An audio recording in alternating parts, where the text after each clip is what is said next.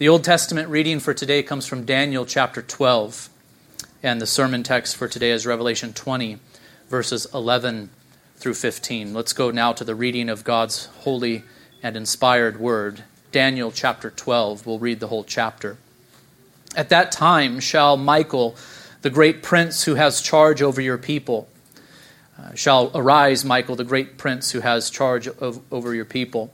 And there shall be a time of trouble, such as never has been since there was a nation till that time. But at that time your people shall be delivered, everyone whose name shall be found written in the book. And many of those who sleep in the dust of the earth shall awake, some to everlasting life, and some to shame and everlasting contempt. And those who are wise shall shine like the brightness of the sky above, and those who turn many to righteousness like the stars forever and ever. But you, Daniel, shut up the words and seal the book until the time of the end. Many shall run to and fro, and knowledge shall increase.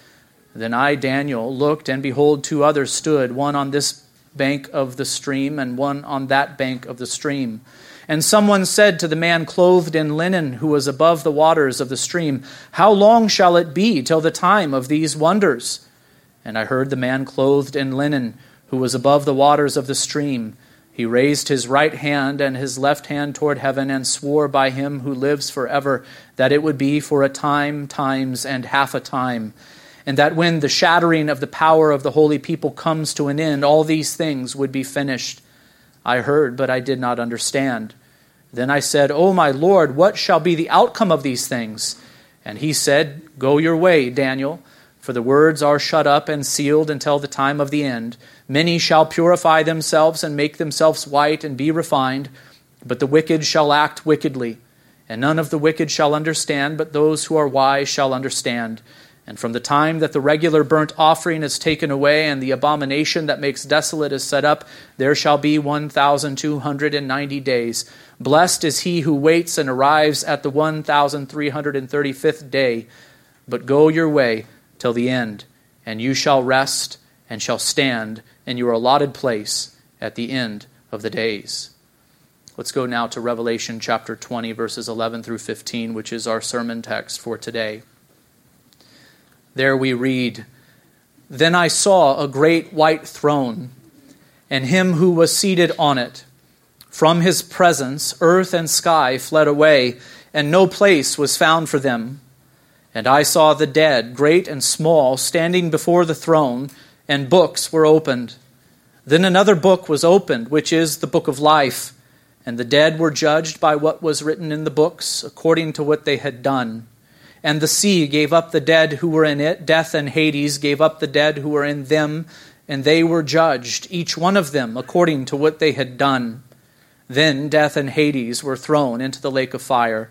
This is the second death, the lake of fire. And if anyone's name was not found written in the book of life, he was thrown into the lake of fire. So far, the reading of God's holy word. We do pray that the Lord would give us understanding and also the ability to keep it. About a week ago, our family was driving across town, and we were listening to some bluegrass music. That's probably not how you expected this sermon to begin. Also, I probably need to say a word as to why we were listening to bluegrass music.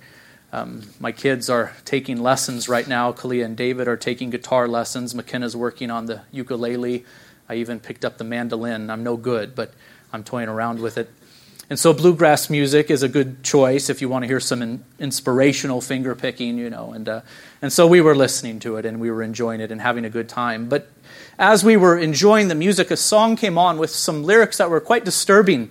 In this song, the artist was complaining about his upbringing within the church, and he was most direct about it. He was recalling how, as a boy, he heard so often of the flames of hell while in church.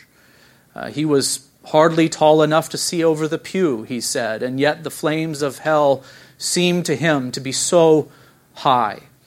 According to his lyrics, whether it is true or not, I really don't know. The threat of hell was used in that church to inspire good behavior in the children.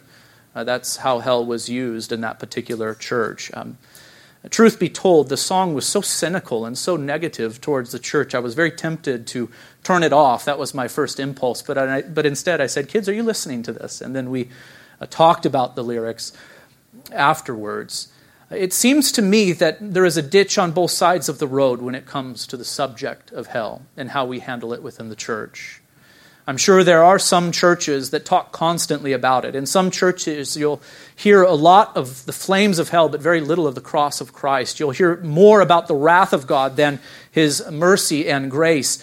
And in some churches, hell is discussed with such emotion and with such intensity and with such threatenings that you begin to wonder if the point of it all is not just to provoke fear for the sake of provoking fear. And I think it is a shame when the flames of hell are used to fear-monger in order to promote morality within people instead of to point to Christ Jesus. Indeed, whenever we talk of this subject, it should be toward this end, to promote love for God through faith in Christ. Some churches, I'm sure, have fallen into the ditch that is on that side of the road. But many churches today have slid into the ditch on the other side of the road. And what they do is they minimize hell. They're unwilling to say anything about it at all in some instances. And if they do say something about hell, they minimize it in one way or another. They try to explain it away sometimes altogether. I suspect they do it because they want the respect of the world.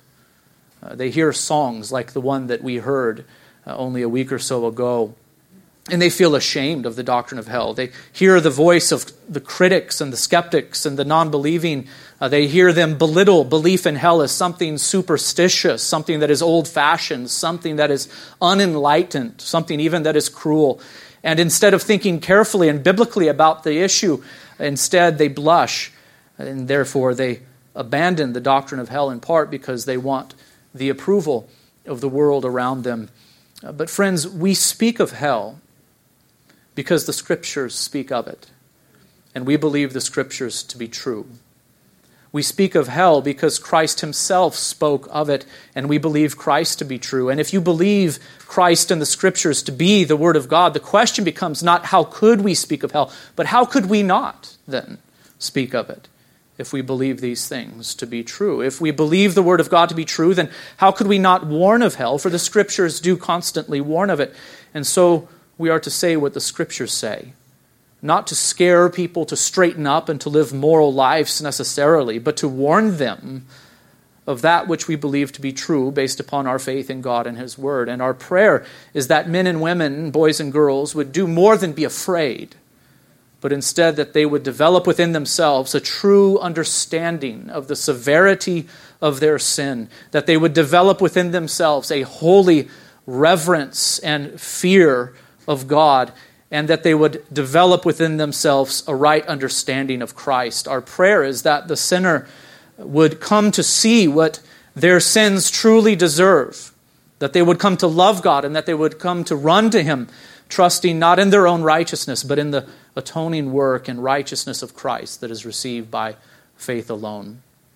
I understand that some, maybe many, after hearing what the Scriptures have to say about hell, will still harden their heart against God. Some, after receiving teaching that is presented with even much humility and with much winsomeness and compassion, teaching that is delivered for all the right reasons, that is to point people to Christ the Savior, some will still harden their hearts against God, and they will complain as this musician complains, saying, "It only made me afraid, and it only drove me away." And when they run from God, they will also find some way to dismiss the thought of final judgment and eternal punishment. You have to do that then. If you were going to run away from Christ, you have to find some way to explain these things away. They will dismiss it as myth. They will demean it as superstitious. They will explain it away as something that Jesus Himself would never have taught, for He is love. You hear these kinds of explanations, don't you, coming from the world. But brothers and sisters, we cannot control how men and women respond to what the Scriptures say concerning the future and final judgment. But we can be faithful to say what the Scriptures say. And we could also pray that the Spirit of God would use the Word of God to produce a godly and holy kind of fear in the hearer, one that causes a sinner to see his or her sin for what it is, an atrocious offense against the God who made them, something that is deserving of His wrath. And we can pray that this fear of God would cause the sinner to run not away from Him, but toward Him, looking to Jesus the Christ as Savior and Lord, because in and through Him, the grace of God is found. Do you agree with my assessment of these things, brothers and sisters? We must say something about hell, for the Scriptures speak of it. We must be faithful to say what God has said, even though the world scoffs at it. And indeed, we do trust that the Lord is able to use the sobering threat of judgment to draw His elect unto Himself through faith in Christ Jesus. Revelation chapter 20, verses 11 through 15, describes the final judgment of all who are not in Christ. The scene is sobering. Then I saw a great white throne, and Him who was seated on it. From His presence, earth and sky fled away, and no place was found for them. The throne is great. It is large. And in this context, it is also ominous. It is a white throne, symbolizing the purity and the holiness of the one who sits upon it. It is white, symbolizing also that the judgments that are about to proceed from it are perfectly just and also true. John also saw Him who was seated on it, but notice that here he makes no attempt to describe what he saw. We are to remember the description that we received of God enthroned in Revelation chapter 4, though. There we read in verse 2, "At once I was in the Spirit, and behold, a throne stood in heaven, with one seated on the throne, and He who sat there had the appearance of jasper and carnelian, and around the throne was a rainbow that had the appearance of an emerald. From the throne came flashings of lightning and rumblings and peals of thunder." And so you can sense that John is here straining to describe what he saw. He is here reaching to the very limits of human language as he attempts to describe the glory and splendor of God enthroned. In Revelation 20:11, we find this awesome word, that from His presence, from the presence of God enthroned, earth and sky fled away, and no place was found for them. Can you visualize it, brothers and sisters, what this looks like? From His presence, earth and sky fled away, and no place was found for them. Here we have a description of the destruction that will come upon all of creation on the last day when God does judge. We've been given a taste of the destruction that will come upon all of creation on the last day a few times now in the book of Revelation. It's been mentioned over and over again. Remember that when the sixth seal was opened in Revelation chapter 6, John saw a great earthquake, and the sun became black as sackcloth, the full moon became like blood, and the stars of the sky fell to the earth as a fig tree sheds its fruit, its winter fruit, when shaken by a gale. The sky vanished like a scroll that is being rolled up, and every mountain and island was removed from its place. So there we did have a glimpse of this final destruction, or this dissolution of the heavens, the first heavens and the first earth. When the seventh bowl was poured out in Revelation chapter 16, we have a similar description. A loud voice came out of the temple from the throne saying, "It is done." And there were flashes of lightning, rumblings, peals of thunder, and a great earthquake such as there had never been since man was on the earth. So great was that earthquake. The great city was split into 3 parts, and the cities of the nations fell, and God remembered Babylon the Great to make her drain the cup of the wine of the fury of His wrath. And every island fled away, and no mountains were to be found. And great hailstones, about 100 pounds each, fell from heaven on people, and they cursed God for the plague of the hail, because the plague was so severe. It sounds also similar to what Peter did say in 2 Peter 3:7, and also in verse 10. He describes the same thing with these words, "But by the same word, the heavens and earth that now exist are stored up for fire, being kept until the day of judgment and destruction of the ungodly. But the day of the Lord will come like a thief, and then the heavens will pass away with a roar, and the heavenly bodies will be burned up and dissolved, and the earth and the works that are done on it will be exposed." Now this is the event that Revelation 20, verse 11 refers to with the words, "From his presence, earth and sky fled away." Earth and sky, the created world, is burned up and is dissolved, if you will. What exactly this will look like, I do not know. We have to remember that we are in the book of Revelation and it is filled with symbolic language, but you get the point of it, don't you? That everything is going to, in some way or another, be destroyed or made an end of. There is going to be a great destruction that comes even upon the heavens and the earth on the last day. Some commentators do insist that this is not an absolute annihilation of the first heavens and the first earth, but the destruction of it in the sense of a renovation of it. It's a renovation of the current heavens and earth, they say. And I tend to agree with them that the extreme language used here in Revelation is meant to communicate that the old is passing away and the new is being established. Hendrickson puts it this way in his commentary: not the destruction or annihilation, but the renovation of the universe is indicated here. It will be a dissolution of the elements with great heat, a regeneration, a restoration of all things, and a deliverance from the bondage of corruption. No longer will this universe be subject to vanity. And so whatever the mechanics of it are, the principle is clear. The first heaven and earth will on the last day pass away. And why will they pass away? It is so that the new heavens and the new earth can be established. In Revelation chapter 21, verse 1, we read, "Then I saw a new heavens and a new earth, for the first heaven and the first earth had passed away." Notice that everything in this passage, though, comes to focus upon the judgment of the wicked.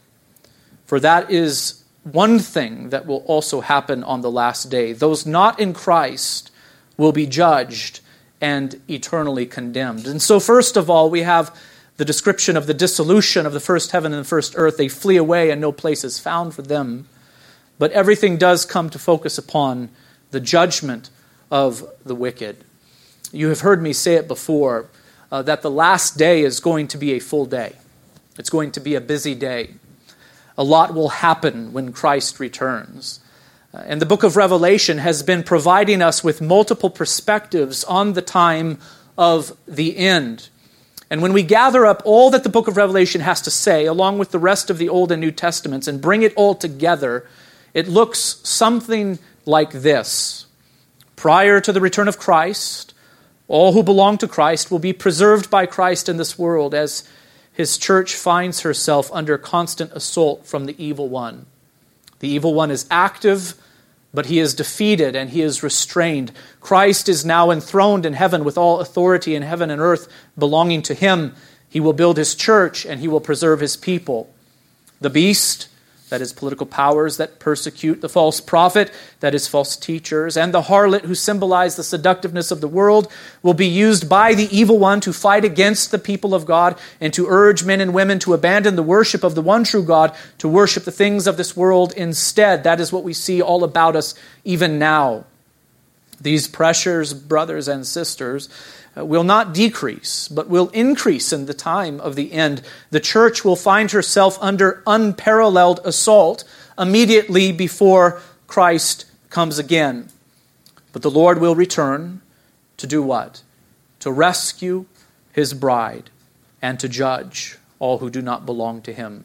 It will be on that day when Christ returns bodily that the dead in Christ will rise first. Then we who are alive, who are left, will be caught up together with them in the clouds to meet the Lord in the air. And so we will always be with the Lord. That is 1 Thessalonians 4:16 through 17. You may call this the rapture if you'd like, but it is not secret, nor is it before some tribulation. But as you could see, it is pre-wrath, for God has not destined us for wrath, but to obtain salvation through our Lord Jesus Christ. That is 1 Thessalonians 5:9.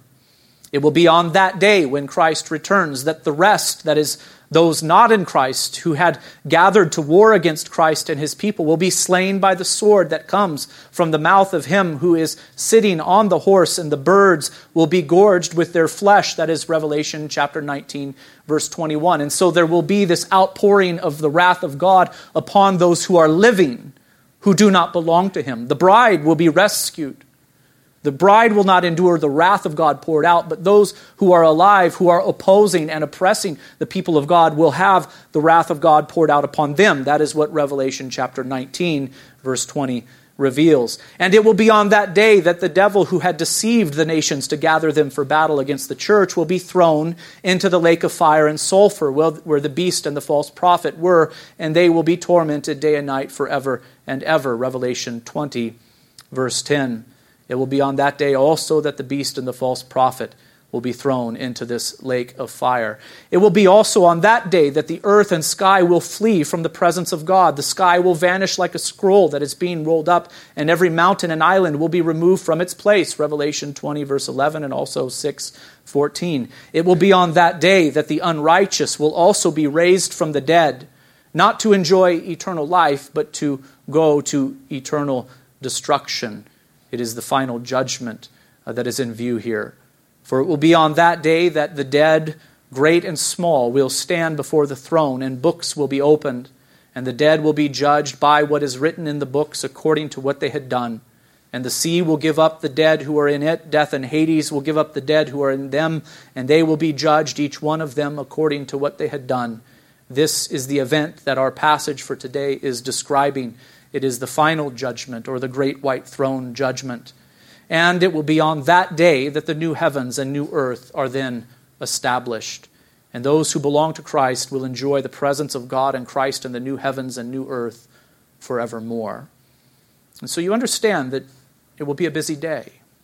What do the dispensational premillennialists do except take all of these elements, or many of them at least, and they spread them out over a long period of time?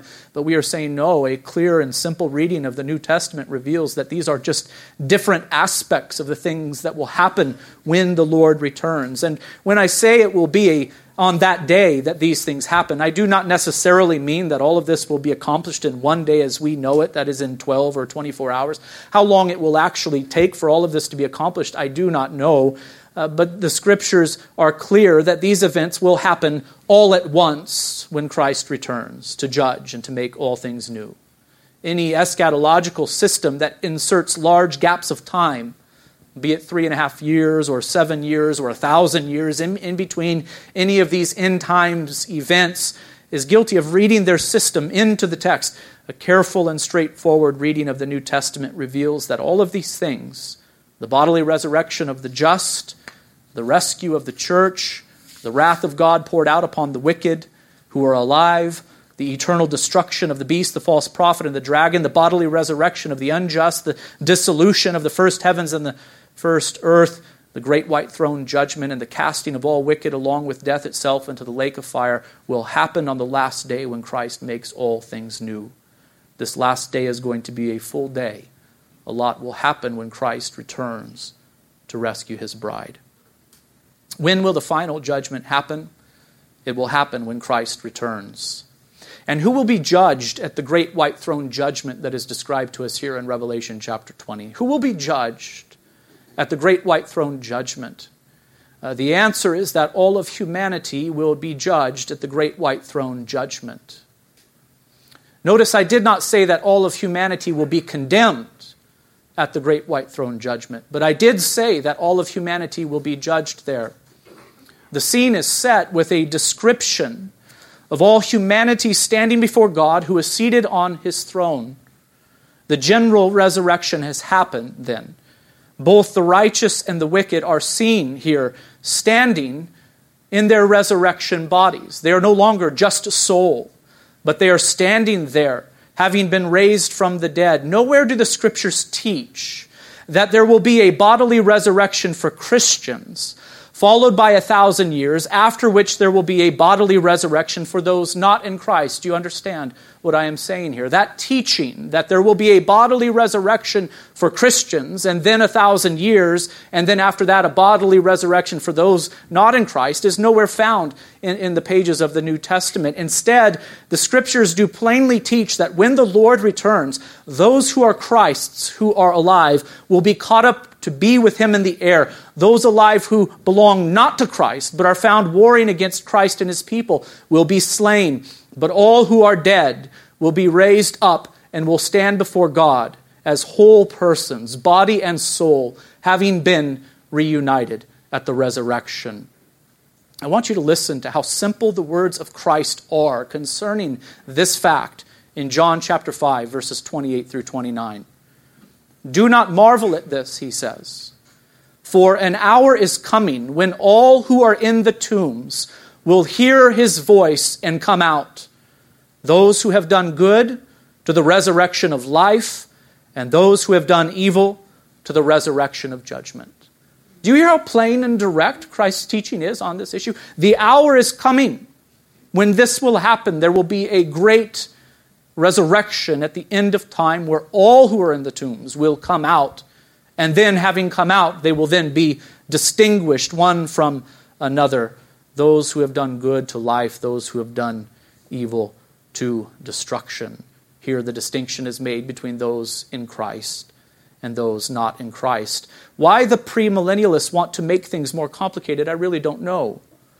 There will not be two resurrections, one for the righteous and one for the wicked, separated by 1,000 years, but one general resurrection where those in Christ are raised up to go to life and those not in Christ are raised up to go to judgment. It is a consistent testimony that we find both in the Old and New Testaments. Even Daniel chapter 12 did speak of it. Revelation 20, verse 12, describes the effects of this general resurrection. All of humanity, we read, both small and great, is seen by John standing before the great white throne. In verse 14, we read, and the sea gave up the dead who were in it. Death and Hades gave up the dead who were in them, and they were judged, each one of them, according to what they had done. The sea and death and Hades are three ways of referring to the place of the dead. In this present evil age, we experience death. When we die, the soul is separated from the body. The body goes to the grave. But at the end of time, there will be a resurrection, a bodily resurrection of the dead. The sea, death, and Hades will give up the dead. In other words, there will be a resurrection so that body and soul, the body and soul of the individual will be reunited, never to be separated again.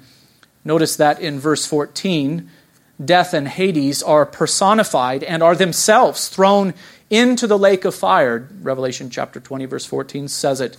In other words, death, which is the thing that brings about the separation of body and soul, and Hades, that is to say, the grave, the place where those who have died go, will be no more after this great and final resurrection. It will be no more.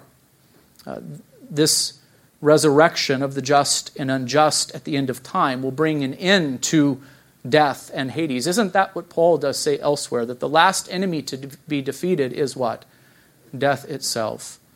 So from this point onward, all will go on existing as whole persons, body and soul, having been reunited by the resurrection at the end of time. And they will exist as such for all eternity. This distinction or this division between body and soul will never happen again. Death and Hades will be no more. The thing that causes the separation, death, will be no more. Neither will there be the grave any longer for bodies to rest in, for it will be no more. People for all eternity will exist as whole persons, body and soul, having been reunited. So who will be judged at the great white throne judgment? Well, all of humanity is at first seen there, the resurrection of the dead having taken place. But who will be condemned at the great white throne judgment? That's another question altogether, isn't it? And it requires a different answer. The answer is this: it is all not in Christ who will be condemned at the great white throne judgment. Notice that there are two sets of books used to sort out this mass of humanity here in Revelation chapter 20, verses 11 and following. There are two sets of books. In verse 12 we read, "And I saw the dead, great and small, standing before the throne, and books were opened. Then another book was opened." And so a distinction is made between the books that were opened at first and this other book that was opened, which is called here the book of life. And the dead were judged by what was written in, not the book of life, but in the books that were at first opened according to what they had done. And so a distinction is made between the books and the book of life. In verse 15 we read, "And if anyone's name was not found written in the book of life, he was thrown into the lake of fire." What is the book of life then? It is symbolic, of course. We have to remember where we are. We are in the book of Revelation that communicates truth via symbol. But this book is said to contain the names of all who do belong to Christ. That is what is written in this book, the book of life. Paul used the phrase in Philippians chapter 4, verse 3, when he spoke of two women named Euodia and Syntyche.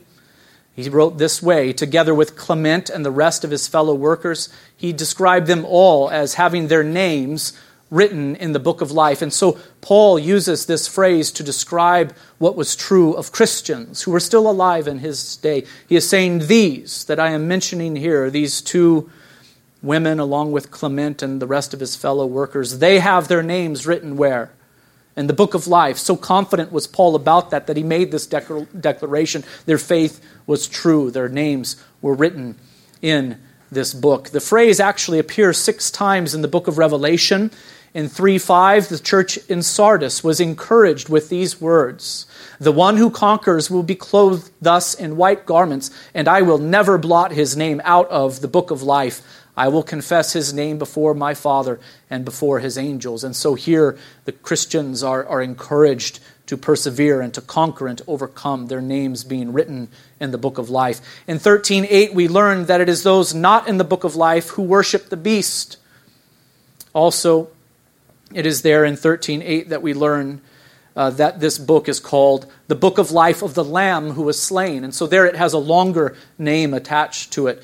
But the point in that passage is that it's all who are not in it who do go about worshiping the beast that was just introduced to us there in that passage. It is also here in Revelation 13:8 that we learn that this book of life was written before the foundation of the world. In other words, if your name is in this book, it is there not because of something that you have done, but it is there by the decree of God. If your name is written in the book of life of the Lamb who was slain, it is there not because you chose Christ, but because God has chosen you. For by grace you have been saved through faith, and this is not your own doing, it is the gift of God. In 17:8, the same thing is revealed. Those not in the book of life love the beast. And again, the book is said to have been written from the foundation of the world, which is another way of saying before God even created the heavens and the earth. The phrase, the book of life, appears twice in our text today. And lastly, it appears in 21:27, where we find this description of the new Jerusalem, the new heavens and the new earth. "But nothing unclean will ever enter into it," we are told, "nor anyone who does what is detestable or false, but only those who are written in the Lamb's book of life." And so, what determines whose name is in the book of life? The decree of God is what determines it. The book of life was written by God before creation. The book of life was written before you and I were even born, before we had done good or evil. The book of life symbolizes then the doctrine of election or foreknowledge or predestination that is talked about elsewhere in the Holy Scriptures. Here in the book of Revelation, we find a symbol of that great and awesome truth that is put so directly elsewhere in Scripture. "Blessed be the God and Father of our Lord Jesus Christ, who has blessed us in Christ with every spiritual blessing in the heavenly places, even as he chose us in him before the foundations of the world, so that we should be holy and blameless before him. In love, he predestined us for adoption to himself as sons through Jesus Christ, according to the purpose of his will, to the praise of his glorious grace, with which he has blessed us in the beloved." That is Ephesians 1, verses 3 through 6. So do you hear how Paul puts it so plainly? He puts it in such a direct way, saying he, God, chose us in him before the foundation of the world. And he goes on to say that he, God, predestined us for adoption to himself as sons through Jesus Christ, according to the purpose of his will. But the book of Revelation takes these same truths and symbolizes it with the image of names written in the Lamb's book of life. Those not found in the book of life are here in this passage judged according to what is written in the other books. And what is written in these other books except a record of all that we have ever done? Think of that for a moment. It is symbolic again. God does not keep books because he does not need to. But what is being symbolized here except this truth that God sees all and God knows all and God does not forget. He is omniscient. He is all-knowing. While it is true that it is those whose names are not written in the book of life who will be condemned, notice that the basis of their condemnation is not that their names were not written in the book of life, but it is their sinful deeds that serve as the basis for their condemnation. Do you understand what I am saying here? Yes, it is true that in the end it is all who have not been written in the book of life who are cast into the lake of fire. But that is not the basis for their condemnation. Instead, they are condemned, they are eternally judged because of their sin, because of what had been written in these other books. And what was written in these other books, it is a record of all that they had ever done. God sees our thoughts, brothers and sisters. He knows even the intentions of our heart. He hears every single word that we speak. He sees every deed, and he remembers it all. That is the truth that is being symbolized by these books that are opened and by which those not in Christ are judged. They are a record of all that we have ever done.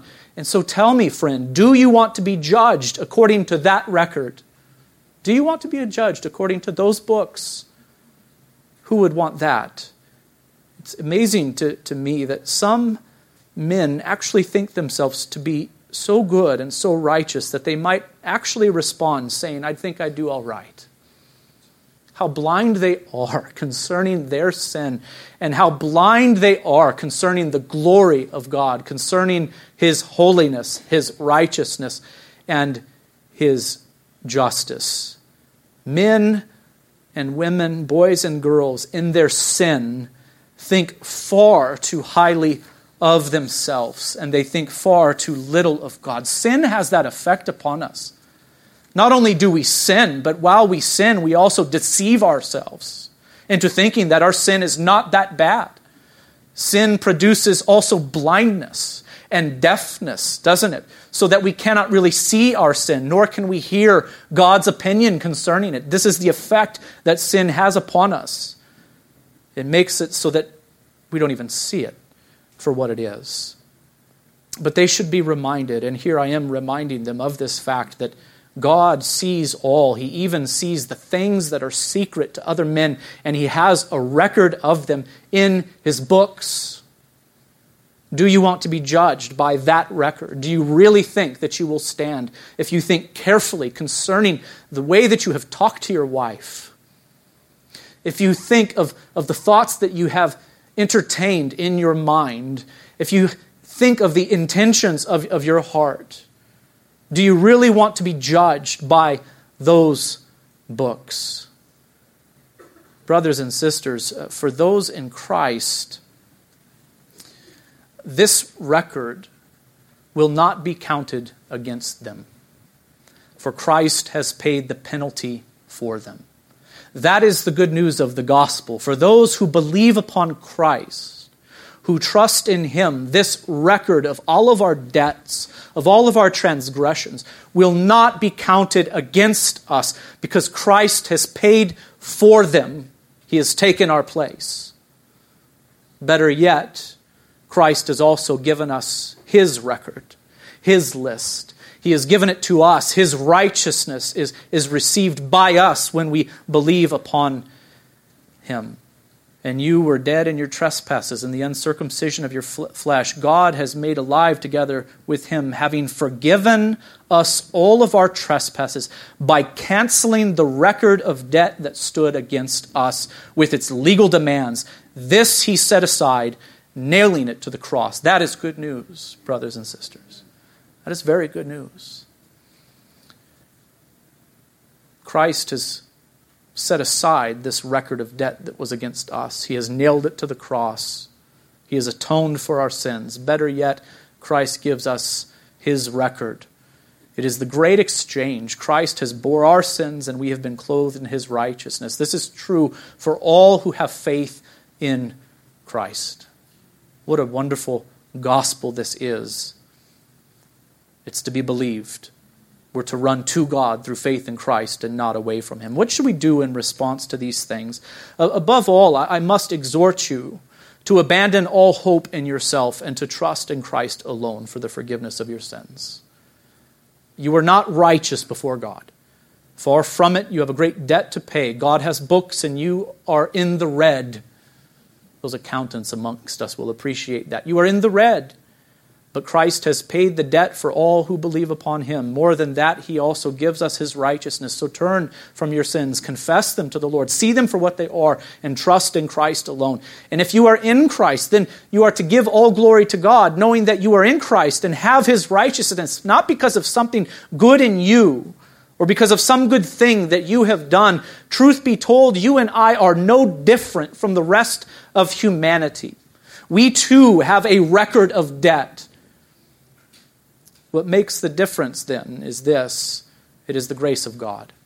For if you have believed upon Christ, it is because God did write your name in his book of life before the foundation of the world. For by grace you have been saved through faith. And this is not your own doing, brothers and sisters. It is the gift of God, not a result of works, so that no one may boast. Where is there room for boasting then? There is no room at all. For it is all owed to the grace of God. He has simply been merciful to us. There is nothing more to say. You are in Christ today, believing upon him because God has shown you mercy. For consider your calling, brothers. Not many of you were wise according to the worldly standards. Not many were powerful. Not many were of noble birth. But God chose what is foolish in the world to shame the wise. God chose what is weak in the world to shame the strong. God chose what is low and despised in the world, even things that are not, to bring to nothing things that are, so that no human being might boast in the presence of God. And because of him, you are in Christ Jesus, who became to us wisdom from God, righteousness and sanctification and redemption, so that as it is written, let the one who boasts boast in the Lord. 1 Corinthians 1, 26 through 31. Christian, it is not that you are without a record of debt, but it is that God, by his grace, does not hold that record of debt against you.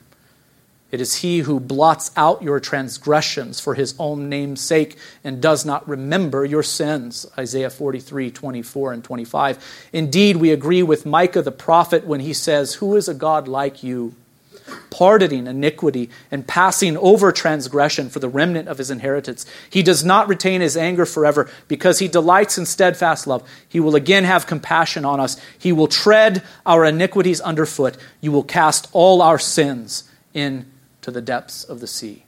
This is what Christ has accomplished for us through his death, burial, and resurrection. Let's go now to prayer through faith in him. Father in heaven, we thank you for the warnings that your word does present to us concerning hell.